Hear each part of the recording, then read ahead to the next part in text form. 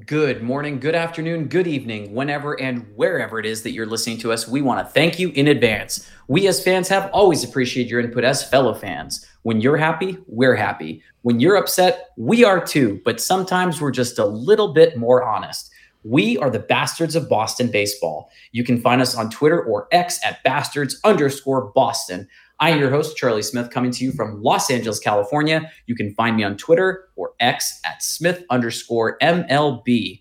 Our other hosts for this episode are Terry Cushman, coming to us all the way from Myrtle Beach in South Carolina by way of Wyndham, Maine, and Cody Paulson, coming to us from Houston, Texas by way of Ponte Vedra, Florida. Cody, how are you doing and where can the fans find you on X/Twitter?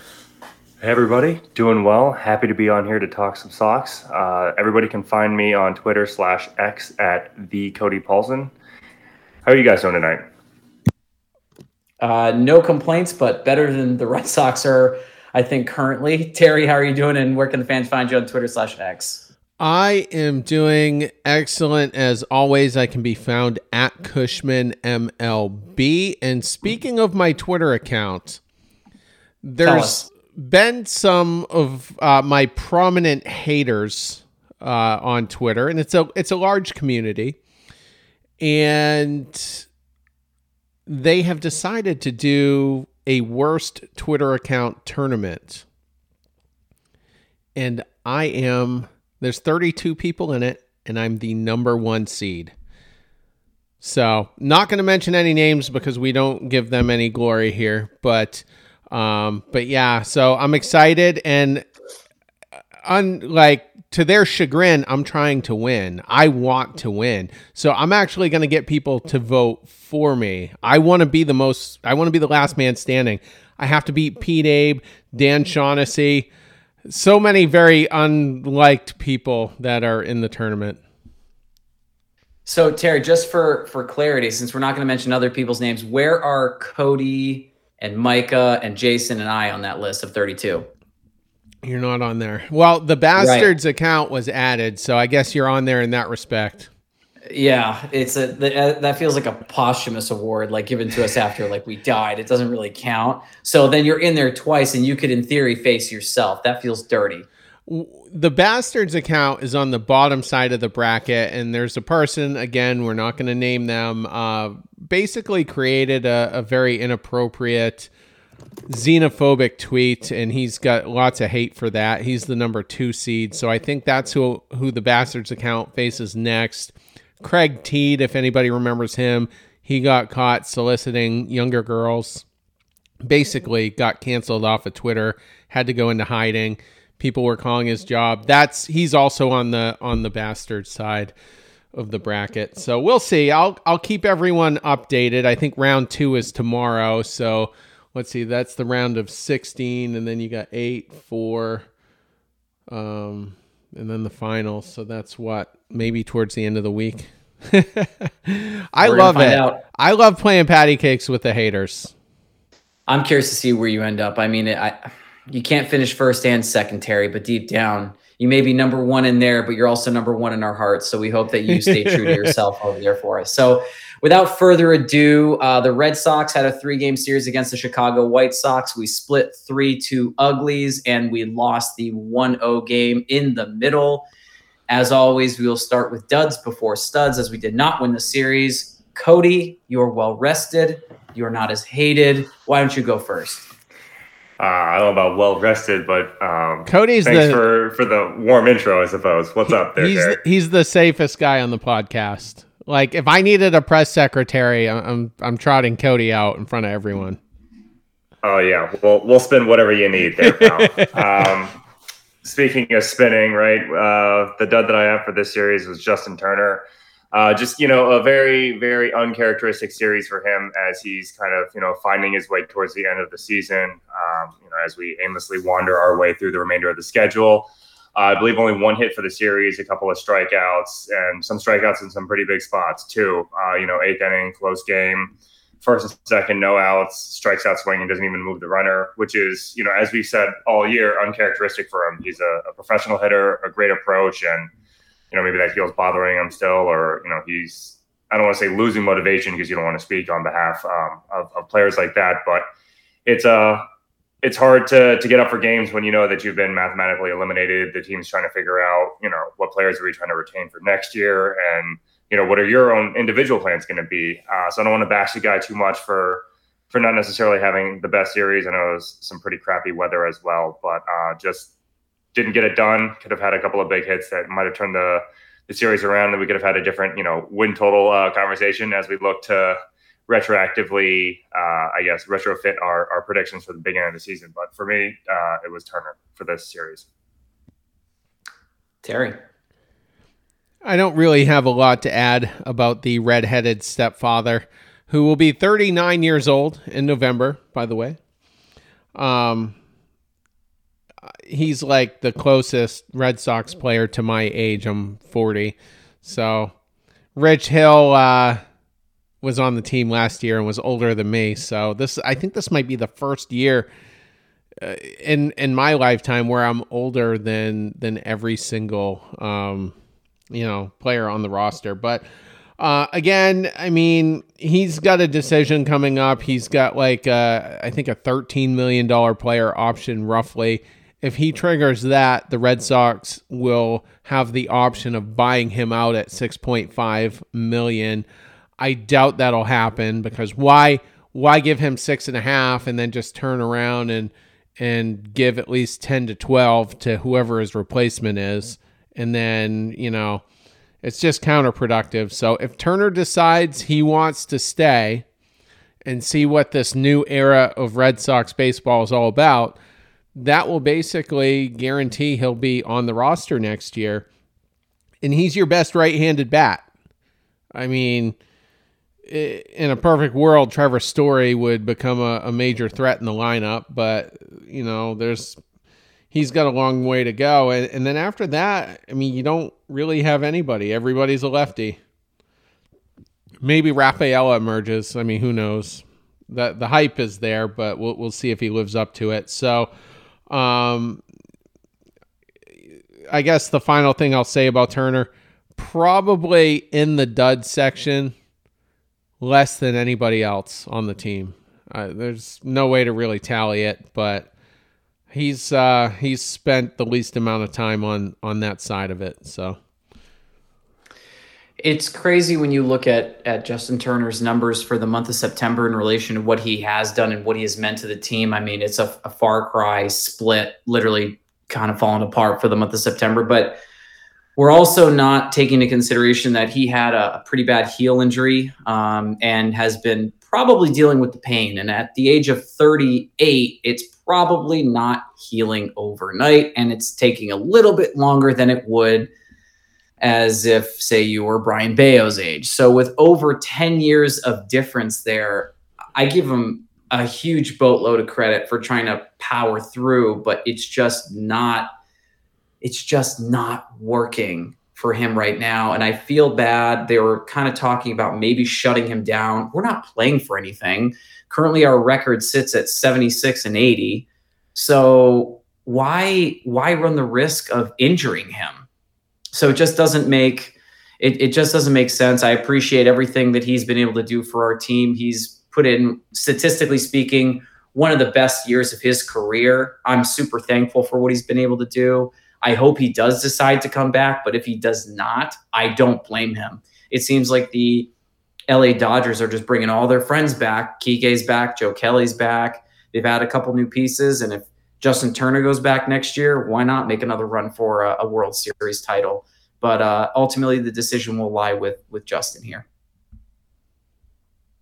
Anything else you want to add, Code? No? Terry, why don't you hit us with your dud in the series? I am going with Robert Vernon Dahlbeck, as his Wikipedia page states as his real name. You're still seeing people on social media, please give Bobby Dahlbeck another chance, blah, blah, blah. He could still serve a purpose on this Red Sox team. Yes, his Worcester numbers are better. He's hitting around 300, lots of pop, but the strikeouts are still prominent, well over 30%. And then in game 2, which was Saturday, the game we got blanked 1-0, He had a golden sombrero, 4 strikeouts. Same old Bobby Dahlbeck. It's nice to see good defense at first and him scooping the balls, but that's not good enough. If Casas, heaven forbid, would ever be out for the season with an injury, and then you're left with Dahlbeck, your first base is a black hole again, for the rest of the year. So I don't know. He's got one more option. So Dahlbeck can be kept at Worcester for the entirety of next season if they wanted him to be. And then after that, they'll have to decide whether they're going to elevate him to the big club or DFA him. And I don't know what's going to happen. I've said on recent shows he could be the third or fourth piece of a trade package, but I don't know what the future holds, but it's not going to be in Boston for Dahlbeck. Cody. I think Dahlbeck kind of gets that rare soft spot in Red Sox Nation where, guys are just rooting for him. They're pulling for him. He's, somebody that kind of got caught up in some mismanagement, being brought up, potentially rushed a little bit. The expectations I feel like for him now is just to see him do well and see him be happy just because he has struggled so mightily at the major league level. And even when he was down in the minors, Terry, as mentioned, a lot of home runs, a lot of RBIs, hitting at a high average. The thing that was still concerning is his K rate was still 30+% even in AAA. And that might just be the type of player that he is. I don't know if he's a guy that needs to change of scenery. He's got the glasses and that seemed to be doing him some benefit, but he's not a long-term solution, which is a real bummer. And, as I think when he got called up, when they shut Casas down for the season, we were hoping that maybe he could prove that, the work that he had been doing at the minor league level would translate. He could become a more valuable trade chip in the offseason just because he is, blocked by Casas. Heaven forbid, there's no injury or issues there. But it's going to be a lot of the same with Dahlbeck. It's good to see the defense improve a bit. They can move him around the infield, which they've shown a willingness to do so far. But I don't know if he's got that big league bat, and if he does, it's not going to be with the Red Sox, which is a bummer. Bobby Dahlbeck is complicated. He's like that ex-girlfriend that kind of won't go away, and he's never going to get an opportunity with the Red Sox. This is someone who has 18 strikeouts and 33 at-bats. That's over 50%. If you take away the Texas series where he went 5 for 11 and had that home run in the last game and had a pair of extra base hits, Bobby D is 4 for 22 with no extra base hits, no home runs, no RBIs, and 13 strikeouts and 22 at-bats. 60% of his at-bats are strikeouts. This is a very classic case of someone that can hit AAA, can do everything he wants against not real pitching. But when it comes to real pitching, it's maybe, hopefully, shot in the dark boom, or more than likely almost expected to be bust. 0 for 4 with 4 strikeouts. In this series, 1 for 7, 4 strikeouts. If I never see him again wearing a Boston Red Sox uniform, totally okay. I'm sorry that it didn't work out for him, but truth be told, if you're trying to trade Bobby Dahlbeck as a part of some package, the kid is 28 years old. Outside of 2021, where he had 25 home runs, and we thought maybe this is the year. The guy has put up less than 25 home runs, less than 60 RBIs. The guy is not really a stolen bases threat and can't hit. So, truth be told, I think there is no surprise. There is really, I don't think anything that anybody's going to try to do. You know what? Send him to Los Angeles and maybe they can do something with him, because the Dodgers seem to be able to do everything with the broken toys that we have in Boston. It's just not happening here. Yeah, T. Just a reminder, he's 2 years older than Rafi Devers, who's already established as a future Hall of Famer, well on his way to being a Hall of Famer. And that's just how bad Dahlbeck has been. And I hate ragging on the guy because everybody likes Bobby Dahlbeck. He's a great personality. He's taken a lot of abuse on, from people on podcasts, people on social media, perhaps the beat writers. And he's taken it, Duran cries, once a year about that. And I'm a Duran guy. Don't get me wrong. And I hope Duran is with us for a long time, but Dahlbeck takes everything and just goes with it. And you love that. But seeing Casas emerge and own that strike zone and have really good pitch recognition, man, we're very fortunate that he did emerge and establish all of that. So we'll see. I mean, some people think Dahlbeck can go to Colorado and just be an attraction essentially in that high altitude, but I don't think his career is long. I'd love to see him in maybe Red Sox media in the future. I mean, they say that some of those guys that do well in the media are just players that just couldn't hack it, but we'll leave it there. My dud for this series, unfortunately, and it pains me when I have to talk about some of my favorite players, but we keep it real. We call it like it is, and when it's not going well, you're going to hear it.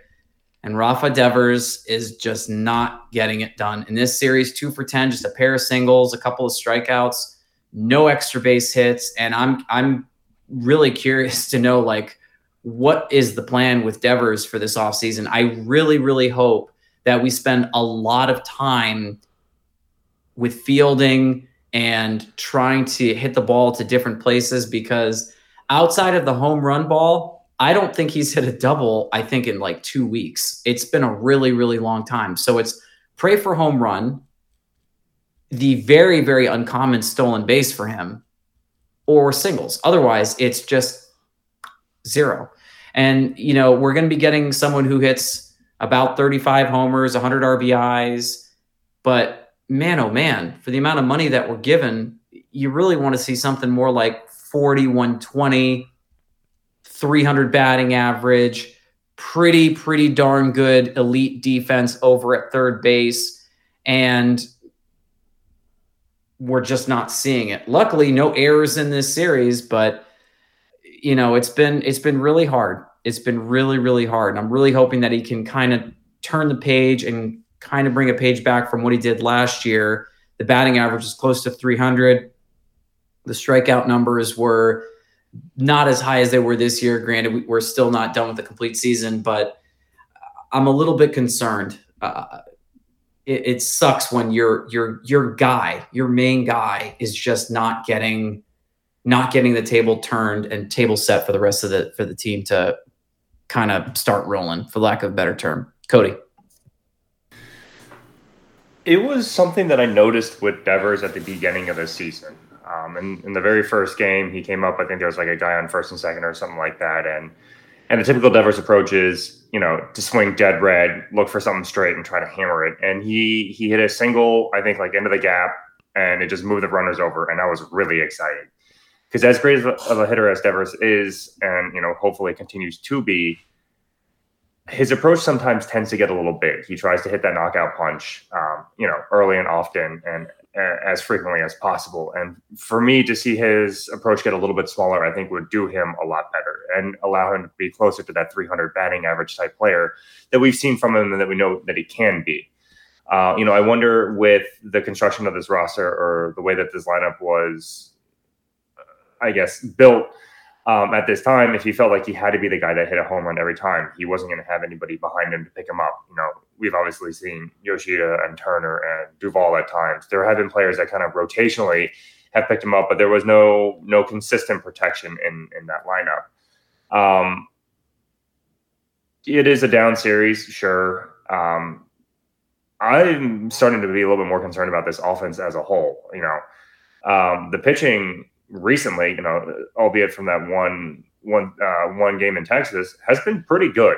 As bad as they've been, as injured as this rotation and bullpen have been, they've kept the team in games recently, and it's kind of been on the lineup to not have scored enough runs or not have put up any crooked numbers to kind of help play complementary baseball. And I think Devers is a big part of that. We've often said this lineup goes as Devers goes. And, when he's going well, it seems like the hits are contagious. But I don't know if it was just a bad weather weekend or what's going on, but it'll be really interesting to see what the offseason program is for him. Is he going to go to Trevor Story's, shortstop defensive school or whatnot that they're trying to get going? Because, I think last year we were really relieved when a ground ball went to third. We didn't have to worry about it. And here we are again now.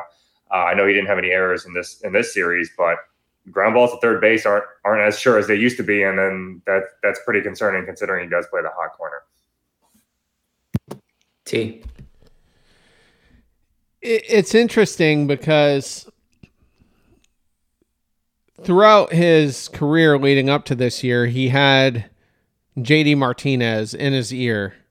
And you would see Devers at the plate in between pitches taking a deep breath with his eyes closed. That was a JD Martinez thing that he did, and he got Devers to do it. And I think that was more to relax Devers and help him focus on the next pitch. And then you figure Xander Bogaerts standing several feet to Devers' left was an influence on him, in a kind of a senior voice. And perhaps there was even one or two other players on the team who basically had a similar role with Devers. Well, now he is the guy. There's nobody to keep him in line. There's nobody to rein in his focus. There's nobody to light a fire under him. He's the guy. I mean, maybe Justin Turner can do it, but he's not. Turner doesn't strike me as the stern leader. He's more of the emotional support guy for the younger kids. And I could be wrong about that, but that's just my impression of what might be going on. And so hopefully he figures it out. Hopefully he shows up. I mean, he hasn't had a terrible year. If you look at the categories, the home runs are okay. The runs batted in are okay.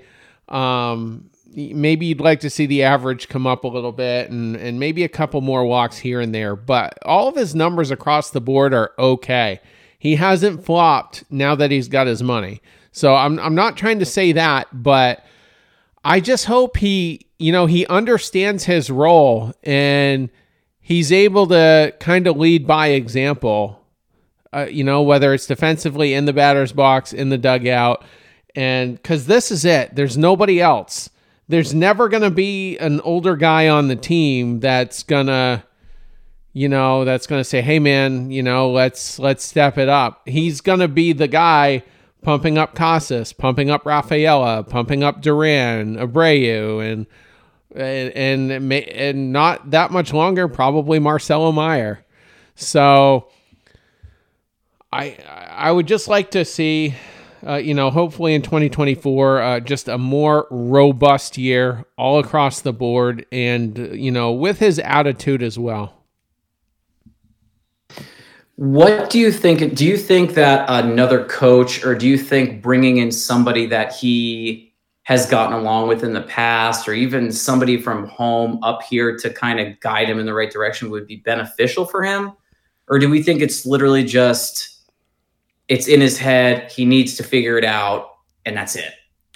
Like, what is the holdup with someone that has so much talent?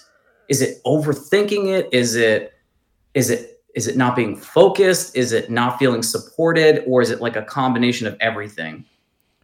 I don't know. Mostly focus for me, but Cody has some thoughts. Yeah, see. I think the guy's just pressing, right? We noticed that swing can get big, that swing can get long. He swings over the top on some balls because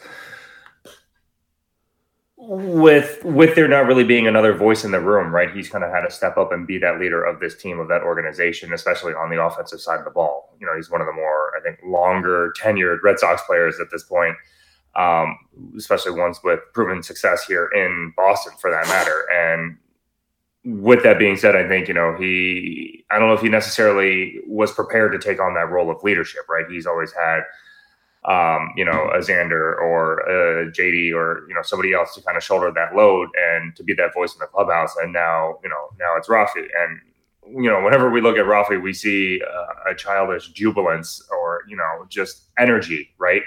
And that might not necessarily be the type of guy that's a vocal leader in the clubhouse. And, he might just be the one that tries to lead by example. And he's trying to figure that out while also trying to figure out how to navigate forward in probably, one of the more chaotic eras of Boston baseball. So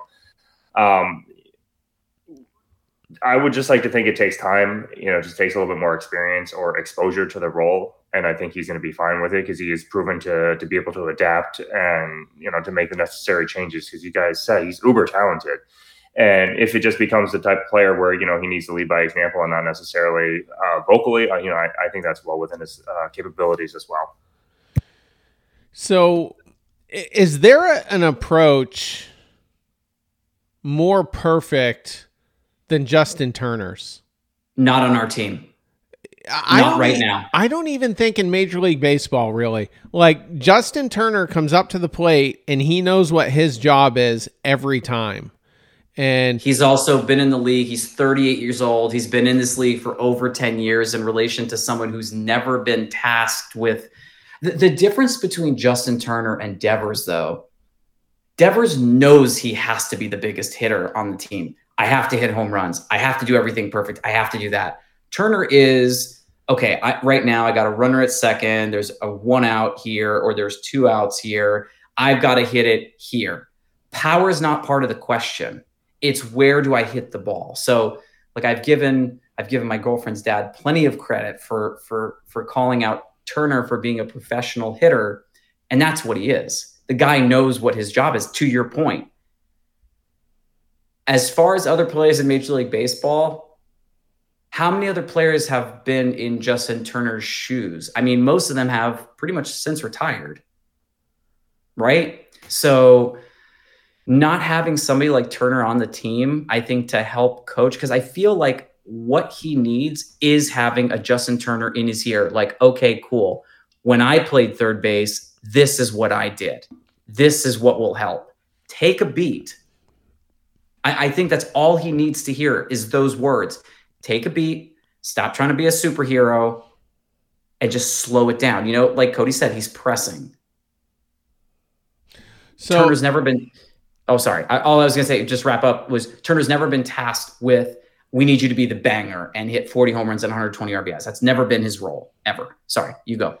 Yeah, and I mean, Turner's used to having, 1 or 2 Hall of Famers around him, previously with the Dodgers. And what I was getting at is when Turner comes up, it depends on where the base runners are. If there's 1 or 2 in scoring position, how many outs are there?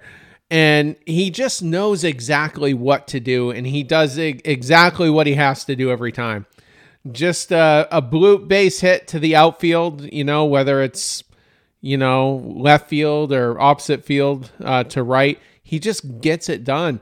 And, when he can go up there and afford to take a hefty swing and possibly send it out of the ballpark, that's what he does. That's what I want from Devers. I want Justin Turner's exact approach to be how Devers, goes into every at-bat. Because the home runs are always going to be there. And I just want Devers to do exactly what needs to be done. Turner's numbers, I don't have them up in front of me, but he's hitting, I think, well over 300 with runners in scoring position. And he just gets it done. Imagine having 2 of those guys on your team at this point and how much more dynamic your offense would be. So I'd like to see that from Devers and maybe having Turner 1 more year. I mean, at this point, it's always fun to get a new toy, but at this point, I think I'm kind of invested in Turner coming back. So to answer that question, you kind of hit the nail on the head. Rafael Devers is 44 for 146. He's got 8 home runs. He's hitting 301 with runners in scoring position as far as that situation is concerned. 62 RBIs and 21 walks. Justin Turner is 49 for 144. 9 home runs, 76 RBIs, 16 walks, a 340 batting average. With professional hitter. Runners in scoring position. Yeah. Okay. Yes, with runners in scoring position. It's just, I mean, it's incredible what he's been able to do.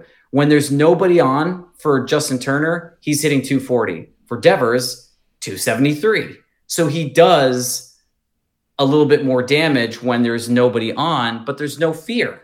No one's afraid to pitch to, they can walk him if they want to. There's nobody on base. They don't have to worry about a thing. Or if you do want to pitch to him, now's the opportunity because he either hits a single, a home run, or he's out. Turner can get a single, a double, a walk. He can get on base in a lot more ways, a lot more creative ways. But I rest my case. I leave it there.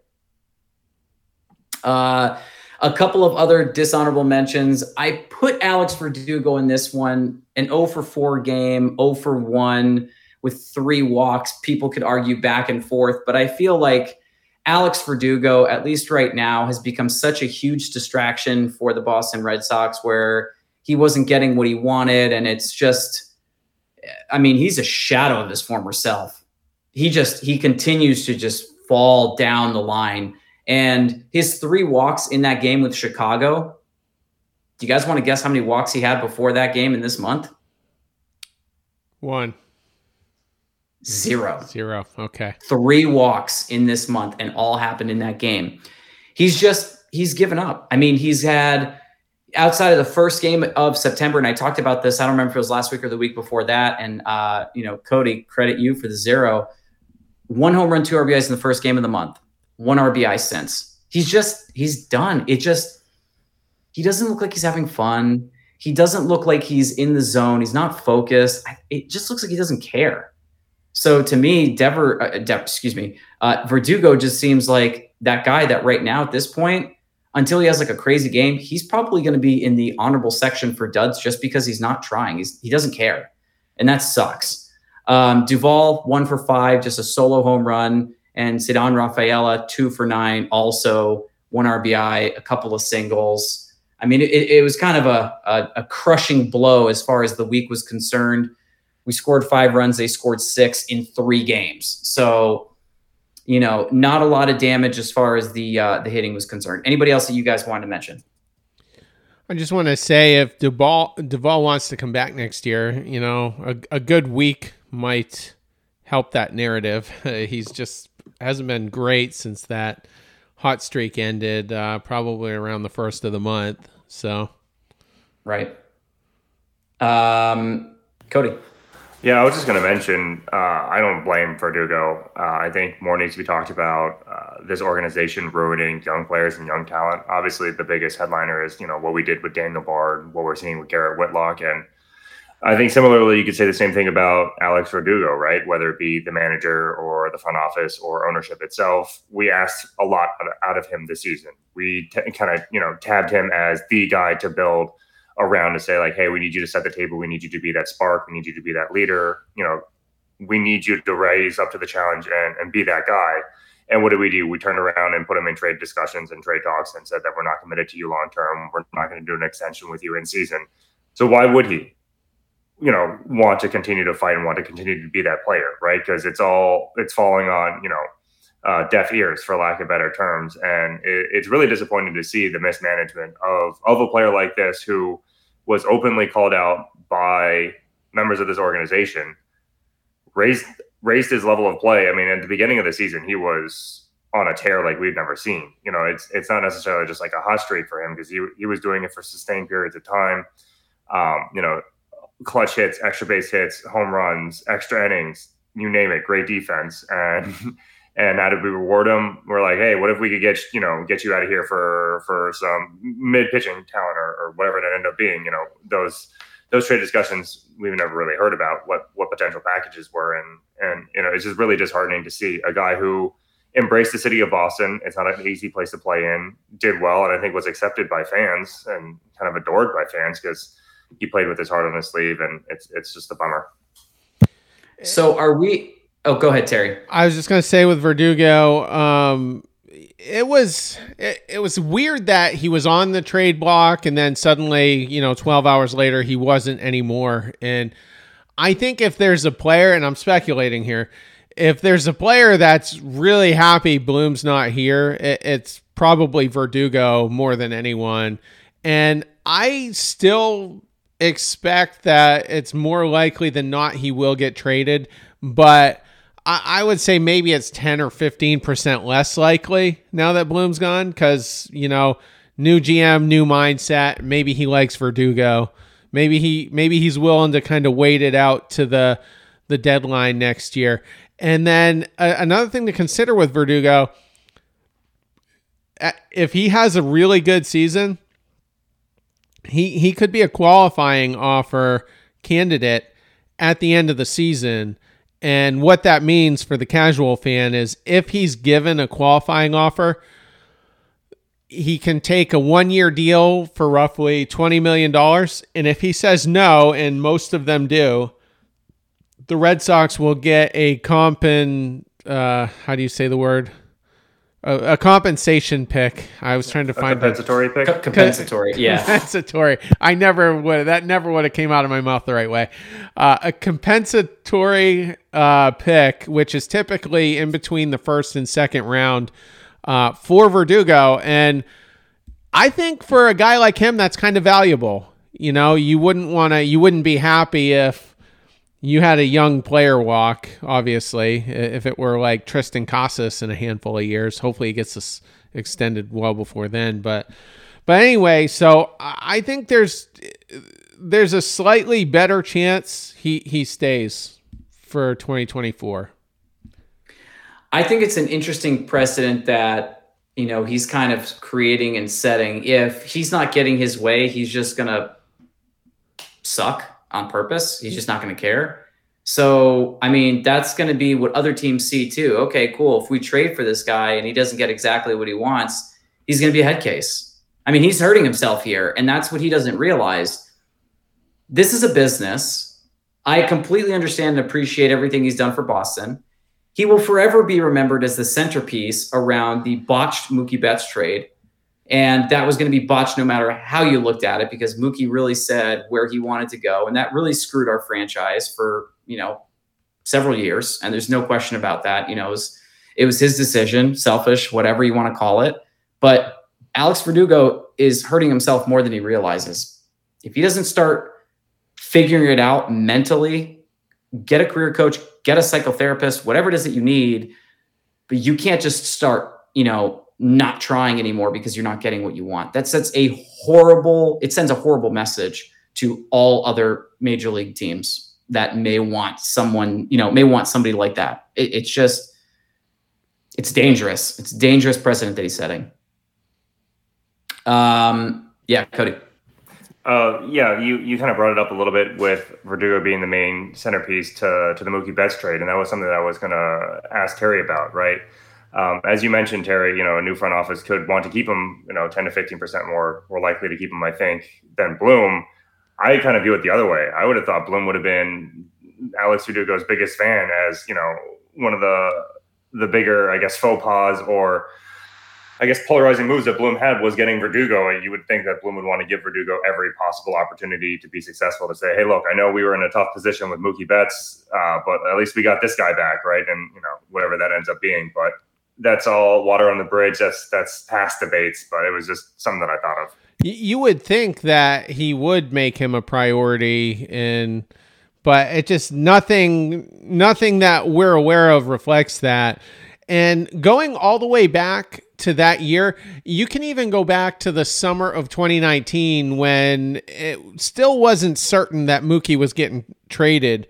It was more likely than not for me, but I was already saying several months in advance, I want Alex Verdugo in that trade package, and we got him, and I was okay with it. I think we all thought Jeter Downs was going to be, a bona fide major leaguer, and that didn't happen. I think he is on the big league roster with Washington at the moment, but I don't know that his future is very bright.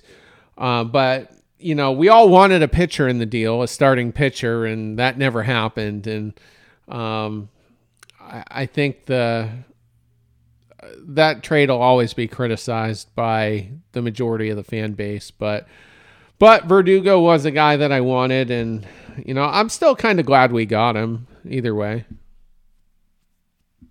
It's not like I'm happy we got him. I liked him. Honestly, like Verdugo is one of the Red Sox that if I met him, I'd be totally chill. But the mindset, and I think part of it is because, this is mid upper 20s guy.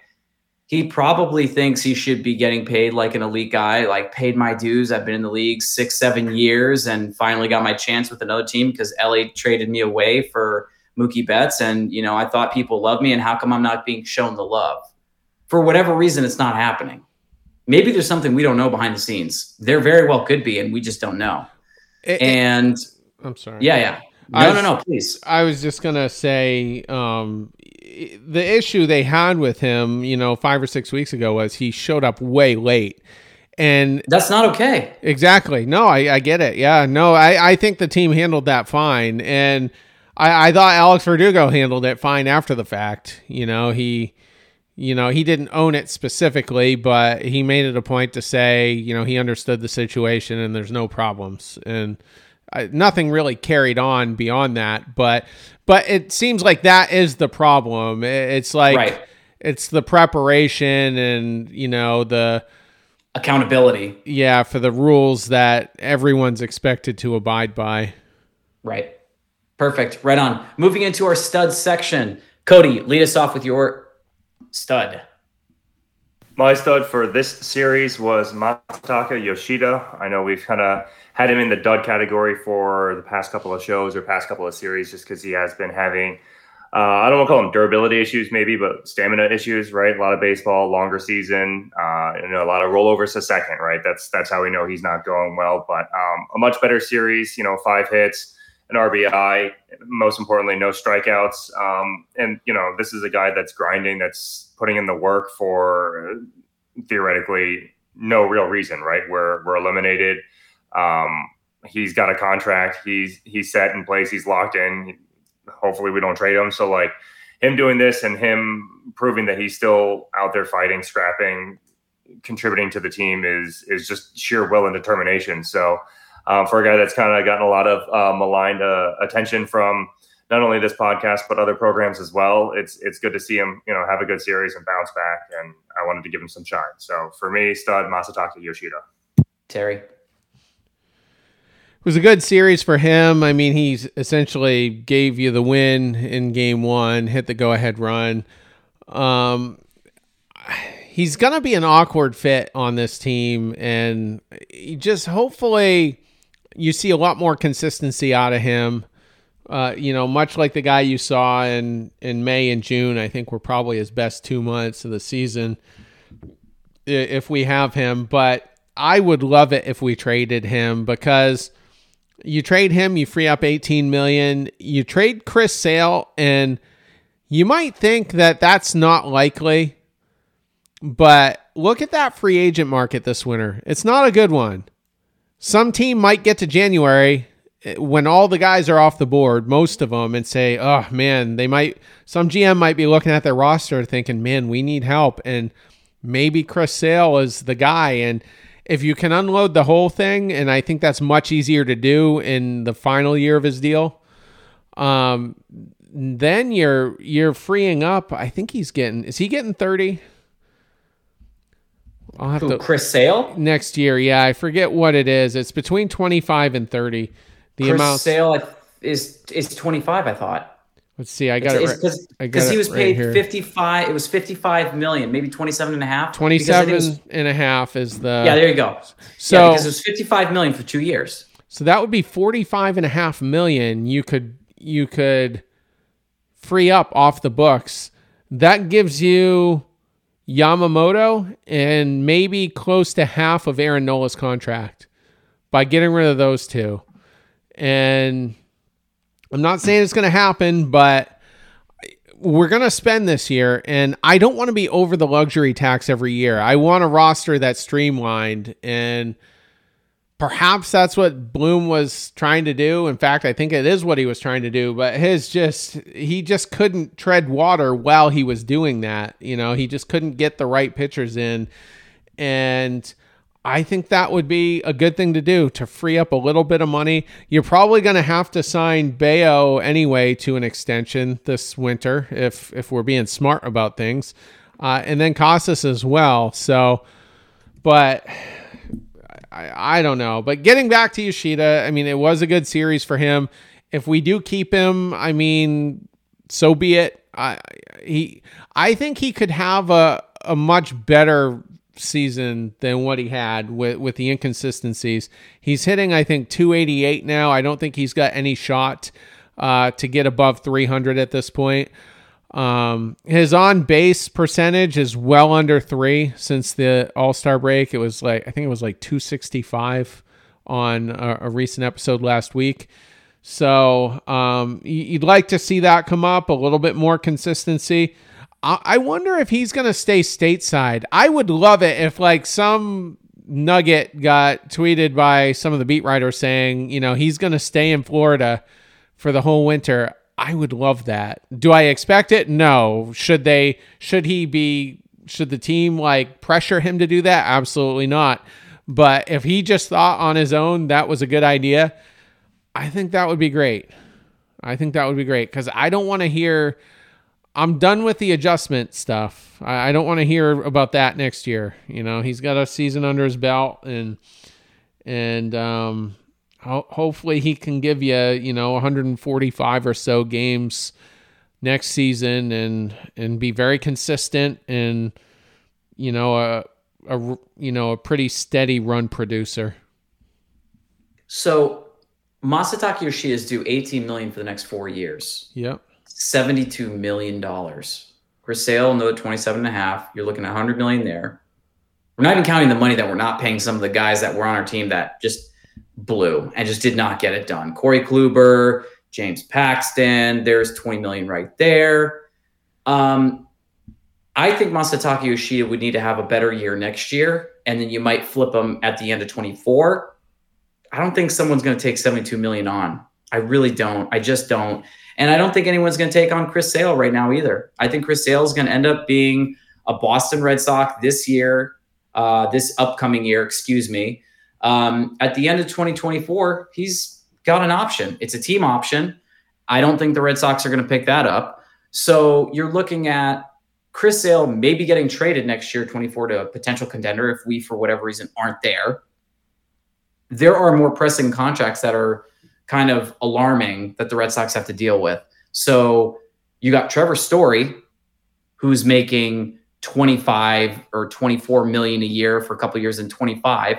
So that's a bit of a concern because he hasn't been able to stay healthy. He's had one of the worst years ever after coming from Colorado. So I don't really think Masataka Yoshida and Chris Sale are the guys we should be focusing on as far as contracts to get rid of, unless it's just guys that are or have the ability to get traded. Because I mean, we have a lot of, dead money coming off, and then we have money that's going to be completely gone after 24. If you look at what our payroll is after next season, I mean, it's nothing. You're going to have open book to do whatever you want, buy whoever you want, trade for whoever you want. They're going to have the space. So I'm curious to see what they're going to do. Back to Yoshida for the week, though. Yoshida went 5 for 11, a couple extra base hits, no complaints. That's what I expect you to do. I was really hoping you were going to be in the 22 to 24 home run range, 80 to 90 RBI range. That's just me. Anything else you guys want to add? Yeah, just to clarify my Sale trade, scenario. And again, that it's very hypothetical, but if that were to play out, it's just going to be an opportunistic type of trade that just materializes later on. I don't think it's going to be at the top of the next GM's list of priorities. And it might not even be on the list at all. But I could see it happening late, depending on if we've already gotten Yamamoto or Nola or just two prominent arms next year on the, free agent market or via a trade. Absolutely. Terry, why don't you hit us with your stud? Yeah, Jason wants Corbin Burns. That's that's on the top of his Santa Claus list. Which I am all for. Bring him on. I'll do it. I know it's called crazy for wanting him to win the Cy Young, and then he did it. So there's that. There has to be an extension in place before it happens. Absolutely. I'm not getting him on a rental and that's it. But my stud for the series is going to be a guy who will probably never have the opportunity to be a stud ever again. And that is Emmanuel Valdez. 3 for 6 on the series. Yoshida was 5 for 11. Story was actually 3 for 8 due to game 1, getting all 3 of his hits. But so Valdez, one of the more productive guys. The reason I want to bring him up is this is going to be a topic for a very prominent one for the next few months. But people talk about, when the new GM comes in, he's going to start trading prospects right away. Bloom's precious farm system. And I don't think that necessarily has to happen.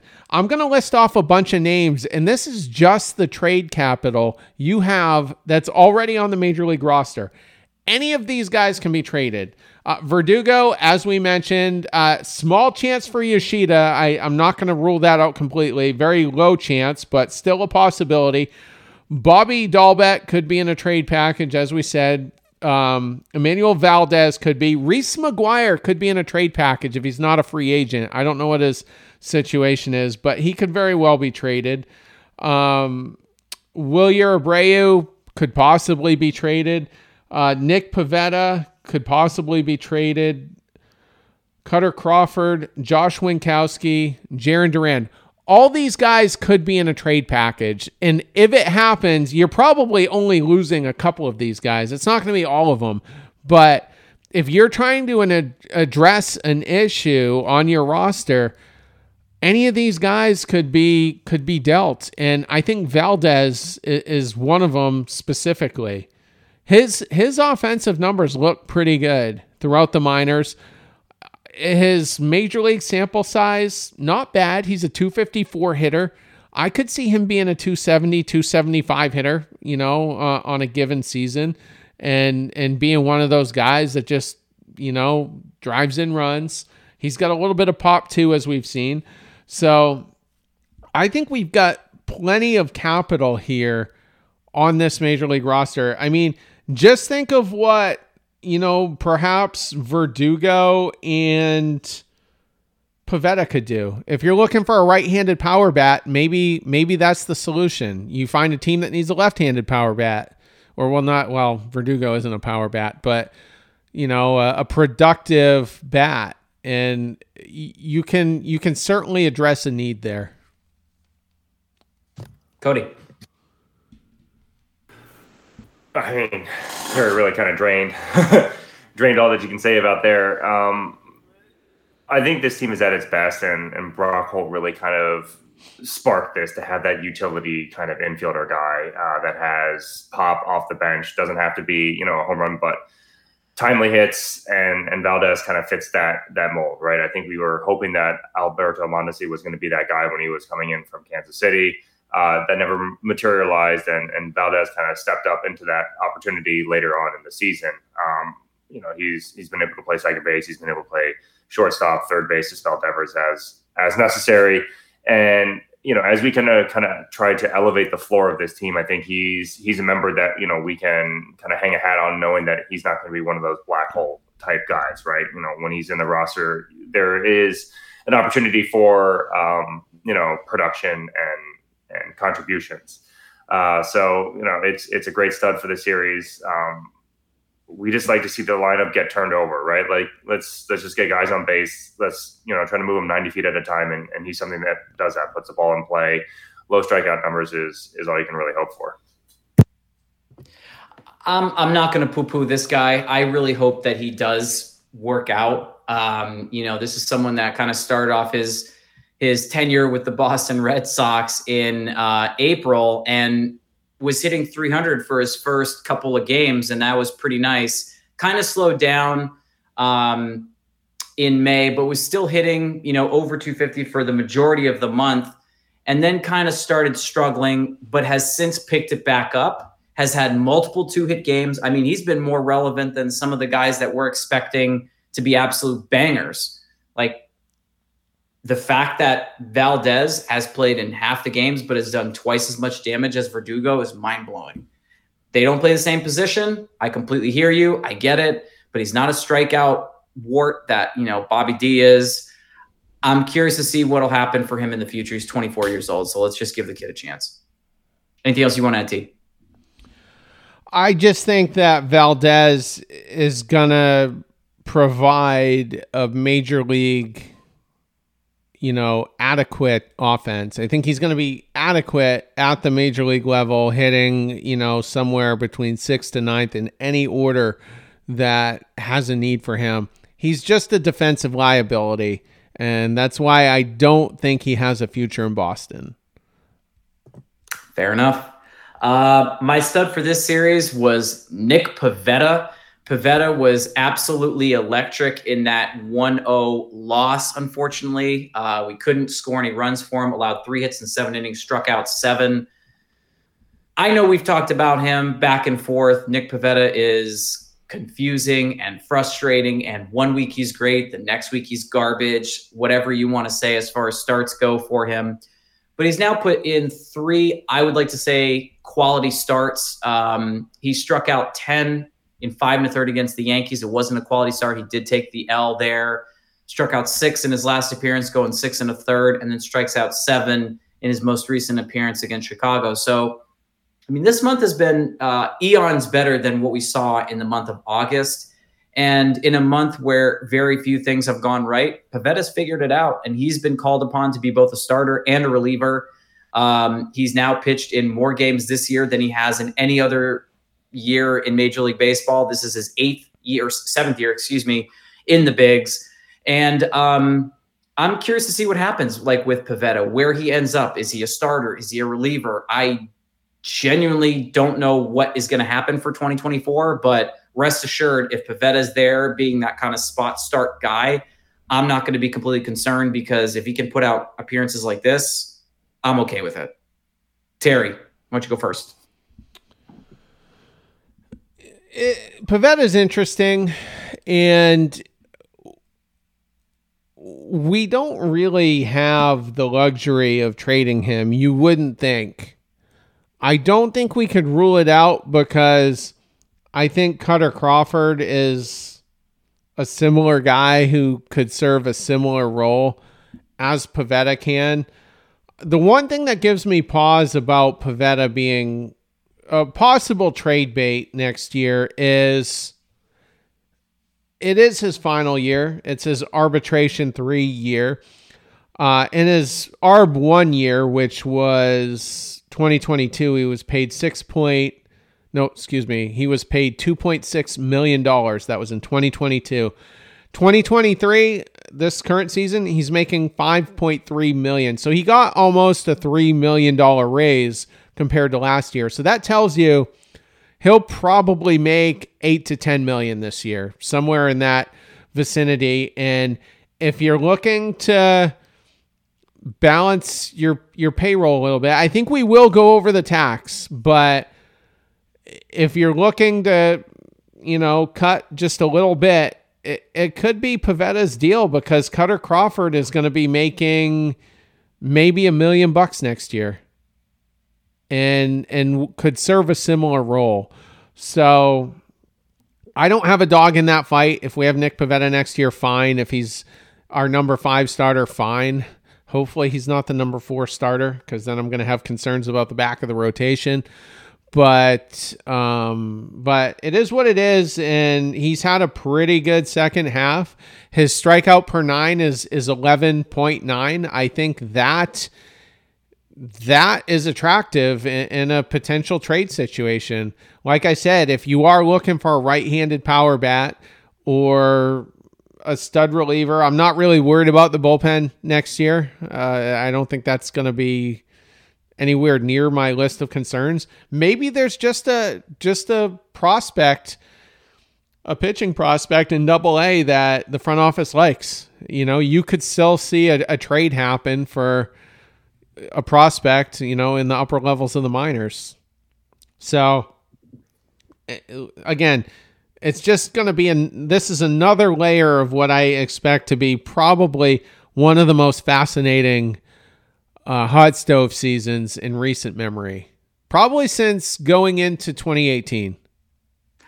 I really think if Nick Pivetta had had more opportunities to be a starter, this is someone that would have been a 10 to 12 game winner minimum, a 200 strikeout guy minimum, someone who probably would have rocked out to 155 to 160 innings minimum. I mean, the guy has been really, really good when called upon in the bullpen most of the time. And again, no reliever is going to go perfect all year long. It's just not going to happen. But I mean, he had his little moment, for the lack of a better term, where he was upset that he wasn't getting the opportunities to be the starter. And now he's paying it back. Like he's owning his truth here.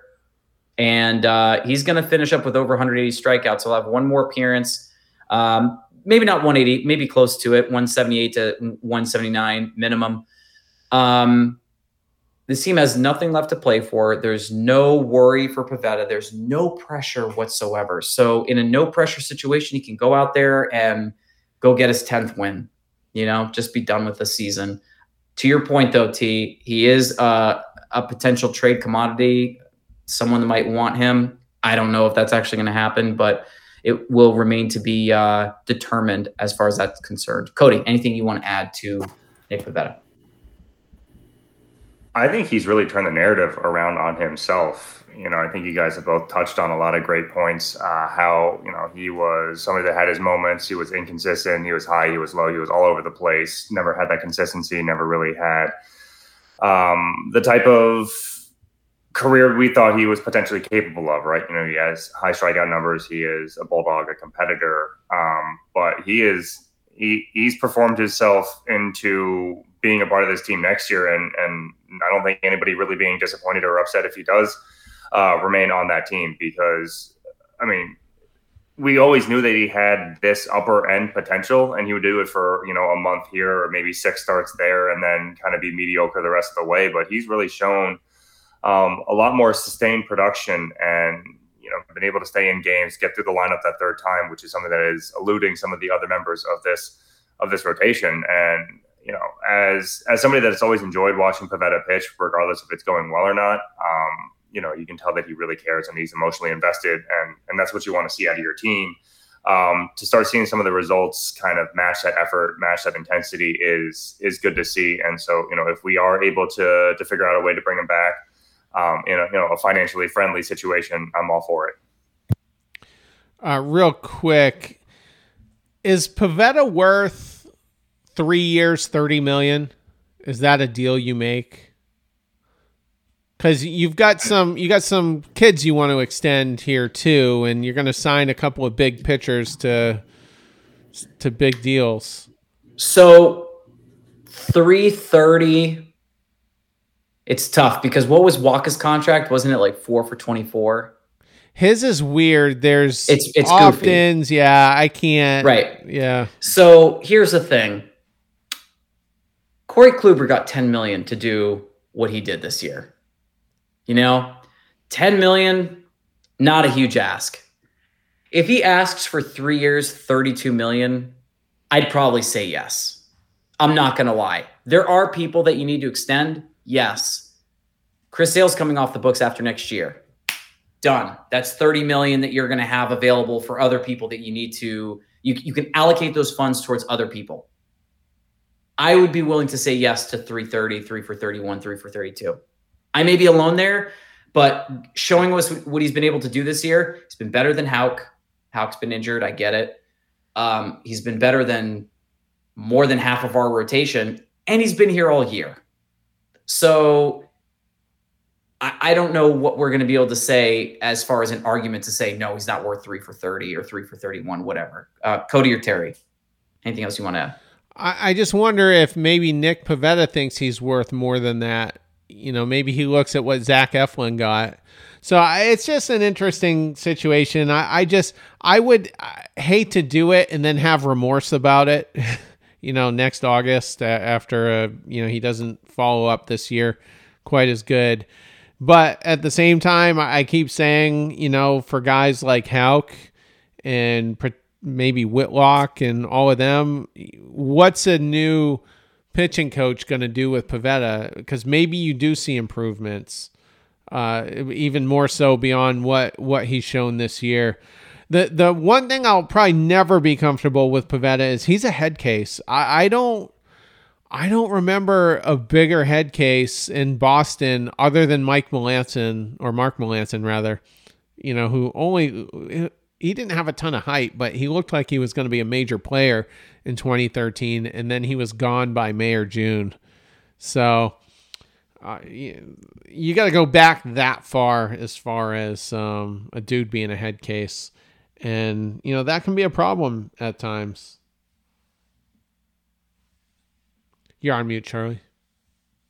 Thank you. I think the thing you have to look at right now is when you look at 2023, your starting rotation on paper, you have Chris Sale, you have Bayo, you have Pivetta, you have Crawford and Houck in no particular order as far as 1 to 5.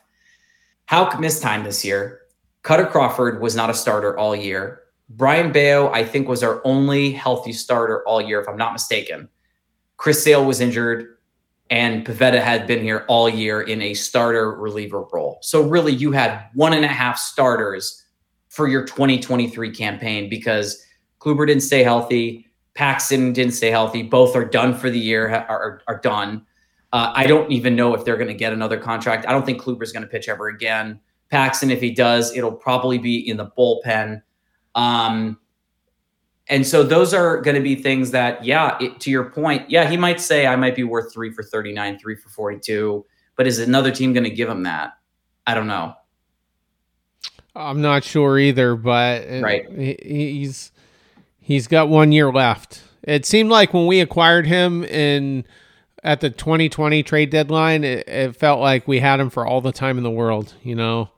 You had him for 4 seasons beyond the year in which we acquired him. And, it's felt like a lifetime since then, but in some ways it feels like it's gone fast. You're like, oh my God, just 1 more year, 1 more guaranteed year of Nick Pivetta. Right. No, I absolutely hear you on that one.